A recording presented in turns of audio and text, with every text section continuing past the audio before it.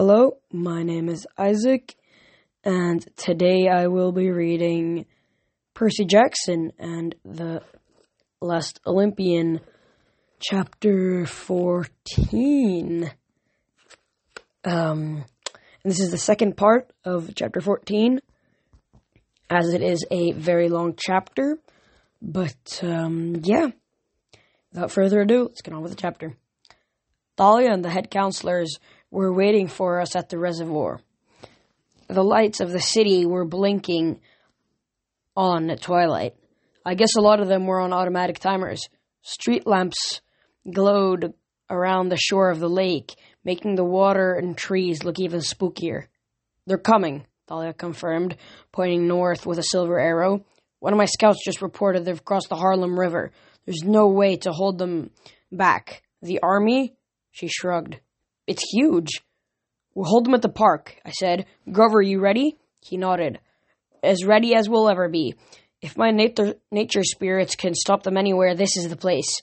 "Yes, we will," said another voice. A very old, fat satyr pushed through the crowd, stumbling over his own spear. He was dressed in wood-bark armor that only covered half of his belly. "Lennius?" I said. "Don't act so surprised," he huffed. "I am the leader of the council, and you did tell me to find Grover. Well, I found him, and I'm not going to let a mere outcast lead the satyrs without my help." Behind Lennius's back, Grover made gagging motions, but the old satyr grinned like he was the savior of the day. "Never fear, we will show those titans." I didn't know whether to laugh or be angry, but I managed to keep a straight face. Yeah. "Well, Grover, you won't be alone. Annabeth and the Athena cabin will make their stand there. And me and Thalia," she patted me on the shoulder. "Say no more. The hunters are ready." I looked at the other counselors. "That leaves the rest of you with a job just as important. You have to guard the other entrances to Manhattan. You know how tricky Kronos is. He'll hope to distract us with this big army and sneak another force in somewhere else. It's up to you to make sure that doesn't happen. Has each cabin chosen a bridge or tunnel?" The counselors nodded grimly. "Then let's do it," I said. "Good hunting, everybody." We heard the army before we saw it. The noise was like a cannon barrage combined with football stadium crowd. Like every sports fan in New England was charging us with bazookas. At the north end of the reservoir, the enemy vanguard broke through the woods, a warrior in golden armor leading a battalion of Lastragonian giants with huge bronze axes. Hundreds of other monsters poured out behind them. "Positions!" Annabeth yelled. Her cabin mates scrambled. The idea was to make the enemy army break around the reservoir. To get to us, they'd have to follow the trails, which meant they'd be marching in narrow columns on either side of the water. At first, the plan seemed to work. The enemy divided and streamed towards us along the shore. They were halfway across, our defenses kicked in. The jogging trail erupted in Greek fire, incinerating many of the monsters instantly. Others flailed around, engulfed in green flames. Athena campers threw grappling hooks around the largest giants and pulled them to the ground. In the woods on the right, the hunters sent a volley of silver arrows into the enemy line, destroying 20 or 30 drachnae, but more marched behind them. A bolt of lightning cracked out of the sky and fried a Lastragonian giant to ashes, and I knew Thalia must be doing her Daughter of Zeus thing. Grover raised his pipes and played a quick tune. A roar went through the woods on both sides of every tree. Rock and bush seemed to sprout a spirit. Dryads and satyrs raised their clubs and charged.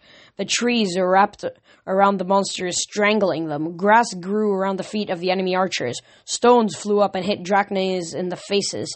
The enemy slodged forward. Giants smashed through the trees, and naiads faded as their life source were destroyed. Hellhounds lunged at the timber wolves, knocking them aside. Enemy archers returned fire, and a hunter fell from a high branch. "Percy!" Annabeth grabbed my arm and pointed at the reservoir. The titan in the golden armor wasn't waiting for his forces to advance around the sides. He was charging towards us, walking straight over the top of the lake. A Greek firebomb exploded right in front of him, but he raised his palm and sucked the flame out of the air. "Hyperion," Annabeth said in awe. "The Lord of Light, Titan of the East." Bad? I guessed. Next to Atlas, he's the greatest Titan warrior. In the old days, 4 Titans controlled the 4 corners of the world. Hyperborean was the east. Hyperion was East, the most powerful. He was the father of Helios, the first sun god. I'll keep him busy, I promised. Percy, even you can't. Just keep our forces together. We'd set up at the reservoir for a good reason. I concentrated on the water and felt its power surging through me. I advanced towards Hyperion, running over the top of the water. Yeah, buddy, two can play that game. 6 meters away, Hyperion raised his sword. His eyes were just like I'd seen in my dream, as gold as Kronos' butt, even brighter, like miniature suns. The sea god's brat, he mused. You're the one who's trapped Atlas beneath the sky again? It wasn't hard, I said. You Titans are about as bright as my gym socks. Hyperion snarled. You want bright? His body ignited in a column of light and heat. I looked away, but I was still blinded. Instinctively, I raised Riptide just in time. His blade slammed against mine. The shockwave sent a 3-meter ring of water across the surface of the lake. My eyes still burned. I had to shut off his light. I concentrated on the tidal wave and forced it to reverse. Just before impact, I jumped upward on a jet of water. Ah! The wave smashed into Hyperion, and he went under, his light extinguished. I landed on the lake surface just as Hyperion struggled to his feet. His golden armor was dripping wet. His eyes no longer blazed, but they still looked murderous. You will burn, Jackson! He roared. Our swords met again in the air, charged with ozone. The battle still raged around us. On the right flank, Annabeth was leading an assault with her siblings. On the left flank, Grover and his nature spirits were regrouping, entangling the enemies with bushes and weeds. Enough games, Hyperion told me. We fight on land. I was about to make some very clever comment like, no, when the Titan yelled. A wall of force slammed me through the air, just like the trick Kronos had pulled on the bridge. I sailed backwards around about 100 meters and smashed into the ground. If it hadn't been for my new invulnerability, I would have broken every bone in my body. I got to my feet, groaning. I really hate it when Titans do that. Hyperion closed on me with his blinding speed. I concentrated on the water, drawing strength from it. Hyperion attacked. He was powerful and fast, but he couldn't seem to land a blow. The ground around his feet kept erupting in flames, and I kept dousing it just as quickly. Stop it, the Titan roared. Stop that wind! I wasn't sure what he meant. I was too busy fighting Hyperion stumbled like he was being pushed away. Water sprayed his face, stinging his eyes. The wind picked up and Hyperion staggered backwards. Percy! Grover called in amazement. How are you doing that? Doing what? I thought. Then I looked down and realized I was standing in the middle of my own personal hurricane. Clouds of water vapor swirled around me, wind so powerful they buffeted Hyperion and flattened the grass in a 20-meter radius. Enemy warriors threw javelins at me, but the storm knocked them aside. Sweet, I muttered, but a little more. Lightning flickered around me. The clouds darkened and the rain swirled faster. I closed on Hyperion and blew him off his feet. Percy! Grover called again. Bring him over here! I slashed and jabbed, letting my reflexes take over. Hyperion could barely defend himself. His eyes kept trying to ignite, but the hurricane quenched his flames. I couldn't keep up a storm like this forever, though. I could feel my powers weakening. With one last effort, I propelled Hyperion across the field straight to where Grover was waiting. I will not be toyed with, Hyperion bellowed. He managed to get to his feet again, but Grover put his reed pipes to his lips and began to play. Lennius joined in. Around the grove, every satyr took up the song, an ear melody like a creek flowing over stones. The ground erupted at Hyperion's feet. Gnarled roots wrapped around his legs. What's this? He protested. He tried to shake off the roots, but he was still weak. The roots thickened until he looked like he was wearing wooden boots. Stop this! He shouted. Your woodland magic is no match for a Titan. But the more he struggled, the faster the roots grew. They curled around his body, thickening and hardening into bark. His golden armor melted into the wood, becoming part of a large trunk. The music continued. Hyperion's forces backed up in astonishment as their leader was absorbed. He stretched out his arms, and they became branches, from which smaller branches shot and grew leaves. The tree grew taller and thicker, until only the Titan's face was visible in the middle of the trunk. "You cannot imprison me," he bellowed. "I am Hyperion. I am—" The bark closed over his face. Grover took his pipes from his mouth. You're a very nice maple tree."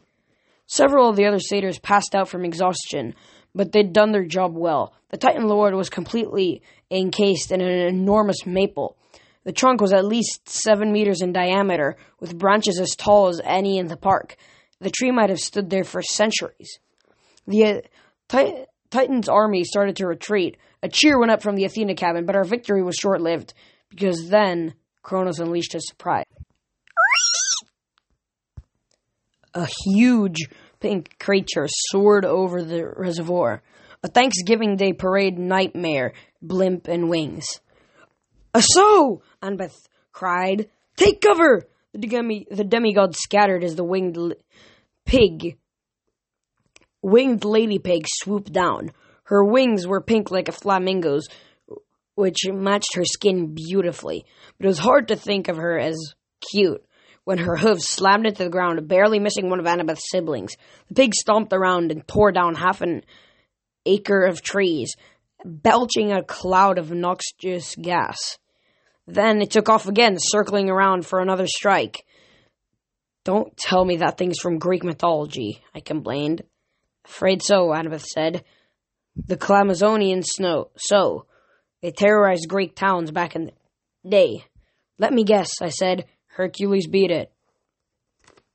"Nope," Annabeth said. "As far as I know, no hero has ever beaten it." "Perfect," I muttered. The Titan's army was recovering from its shock. I guess they realized the pig wasn't after them. We only had seconds before they were ready to fight, and our forces were still in a panic.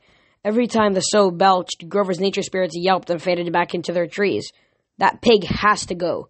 I grabbed the grappling hook from one of Annabeth's siblings. "I'll take care of it. You guys hold the rest of the enemy. Push them back." "But Percy," Grover said, "what if we can't?" I saw how tired he was. The magic had really drained him. Annabeth didn't look much better from fighting with a bad shoulder wound. I didn't know how the hunters were doing, but the right flank of the enemy army was now between them and us. I didn't want to leave my friends in such bad shape, but that sow was the biggest threat. It would destroy everything. Buildings, trees, sleeping mortals. It had to be stopped. "Retreat if you need to," I said. "Just slow them down. I'll be back as soon as I can." Before I could change my mind, I swung the grappling hook like a lasso. When the sow came down for its next pass, I threw with all my strength. The hook wrapped around the base of the pig's wing. It squealed in rage and veered off, yanking the rope and me into the sky. If you're heading downtown from Central Park, my advice is to take the subway. Flying pigs are faster, but way more dangerous. The sow soared past the Plaza Hotel, straight into the canyon of Fifth Avenue. My brilliant plan was to climb the rope to get to the pig's back. Unfortunately, I was too busy swinging around, dodging street lamps and the sides of buildings. Another thing I learned. It's one thing to climb a rope in gym class. It's a completely different thing to climb a rope attached to a moving pig's wing while you're flying at 100 miles an hour. We zigzagged along several blocks and continued south on Park Avenue. "Boss! Hey, boss!" Out of the corner of my eye, I saw Blackjack speeding along next to us, darting back and forth to avoid the pig's wings. "Watch out," I told him. "Hop on," Blackjack whinnied. "I can catch you." "Probably." That wasn't very reassuring. Grand Central Station lay dead ahead. Above the main entrance stood the giant statue of Hermes, which I guess hadn't been activated because it was so high up. I was flying right towards him at the speed of demigod smashing. Stay alert, I told Blackjack. "I've got an idea." "Oh, I hate your ideas." I swung outwards with all my might. Instead of smashing into the Hermes statue, I whipped around it, circling the rope under its arms. I thought this would teeter the pig, but I underestimated the momentum of a 30-ton sow in flight. Just as the pig wrenched the statue loose from its pedestal, I let go. Hermes went for a ride, taking my place as the pig pig's passenger, and I free fell towards the street. In that split second, I thought about the days when my mom used to work at the Grand Central Station candy shop. I thought how bad it would be if I ended up as a grease spot on the pavement. Then, a shadow swooped under me, and thump! I was on Blackjack's back. It wasn't the most comfortable landing. In fact, I yelled, "Ow!" My voice was an octave higher than usual. "Sorry, boss," Blackjack muttered. "No problem," I squeaked. "Follow that pig." The porker had taken a right at East 42nd and was flying back towards 5th Avenue. When it flew above the rooftops, I could see fires here and there around the city. It looked like my friends were having a rough time. Cronus was attacking on several fronts, but at the moment, I had my own problems. The Hermes statue was still on its leash. It kept boinking into buildings and spinning around. The pig swooped over an office building, and Hermes plunged into a water tower on the roof, blasting water and wood everywhere. Then something occurred to me. "Get closer," I told Blackjack. He whinnied in protest. "Just within shouting distance," I said. "I need to talk to the statue." "No, I'm sure you've lost it, boss," Blackjack said. But he did what I asked. When I was close enough to see the statue's face clearly, I yelled, "Hello, Hermes! Command sequence Daedalus 23. Kill flying pigs. Begin activation." Immediately, the statue moved its legs. It seemed confused to find it was no longer on top of Grand Central Station. It was, instead, being given a sky ride on the end of a rope by a large winged sow. It managed, though, through the side of the brick building, which I think made it a little mad. It shook its head and began to climb the rope. I glanced down at the street. We were coming up on the main public library, with big marble lions flanking the steps. Suddenly I had a weird thought. Could stone statues be automatons too? It seemed like a long shot, but faster, I told Blackjack. Get in front of the pig. Taunt him. Boss? Trust me, I said. I can do this. Probably. Oh, sure. Mock the horse. Blackjack burst through the air. He could fly pretty darn fast when he wanted to. He got in front of the pig, which now had a metal Hermes on its back. Blackjack whinnied. "You smell like ham." He kicked the pig in the snout, and his black hooves went into a steep dive. The pig screamed in rage and followed. We barreled straight for the front steps of the library. Blackjack slowed down just enough for me to hop off. Then he kept flying towards the main doors. I yelled, "Lions! Command sequence! Daedalus 23! Kill flying pigs! Begin activation!" The lions stood up and looked at me. They probably thought I was teasing them. But just then, the massive pink porker monster landed with a thud, cracking the sidewalk. The lions stared at it, not believing their luck, and pounced. At the same time, a very beat-up Hermes statue leaped onto the pig's head and started banging it mercilessly with a cadius. Those lions had some nasty claws. I drew Riptide there, but there wasn't much for me to do. The pig disintegrated before my eyes. I almost felt sorry for it. I hoped it got to meet the boar of its dreams down in Tartarus. When the monster had completely turned to dust, the lions and Hermes statue looked around in confusion. "You can defend Manhattan now," I told them, but they didn't seem to hear. They went charging down Park Avenue, and I imagined they would keep looking for pigs, flying pigs, until someone deactivated them. "Hey, boss," Blackjack said. "Can we get a donut break?" I wiped the sweat off my brow. "I wish, big guy, but the fight's still going on. In fact, I could hear it getting closer. My friends needed help." I jumped onto Blackjack, and we flew north towards the sound of explosions. And that was the end of Chapter 14. I hope you guys had a good time listening to me read this chapter. Yeah, I'm sorry that I read a lot of the chapters in 2 parts, but they're just too long, and I don't want to read them all in one. It would just take way too much time, and then you wouldn't get as many episodes. But I'm looking at the next chapter here, and it looks like it's another one, a really long one. So it looks like it's going to get split up again. Yeah. happy Halloween, guys. Wow, yeah. Oh, you guys are going to be hearing this after Halloween. Wow. Well, happy late Halloween.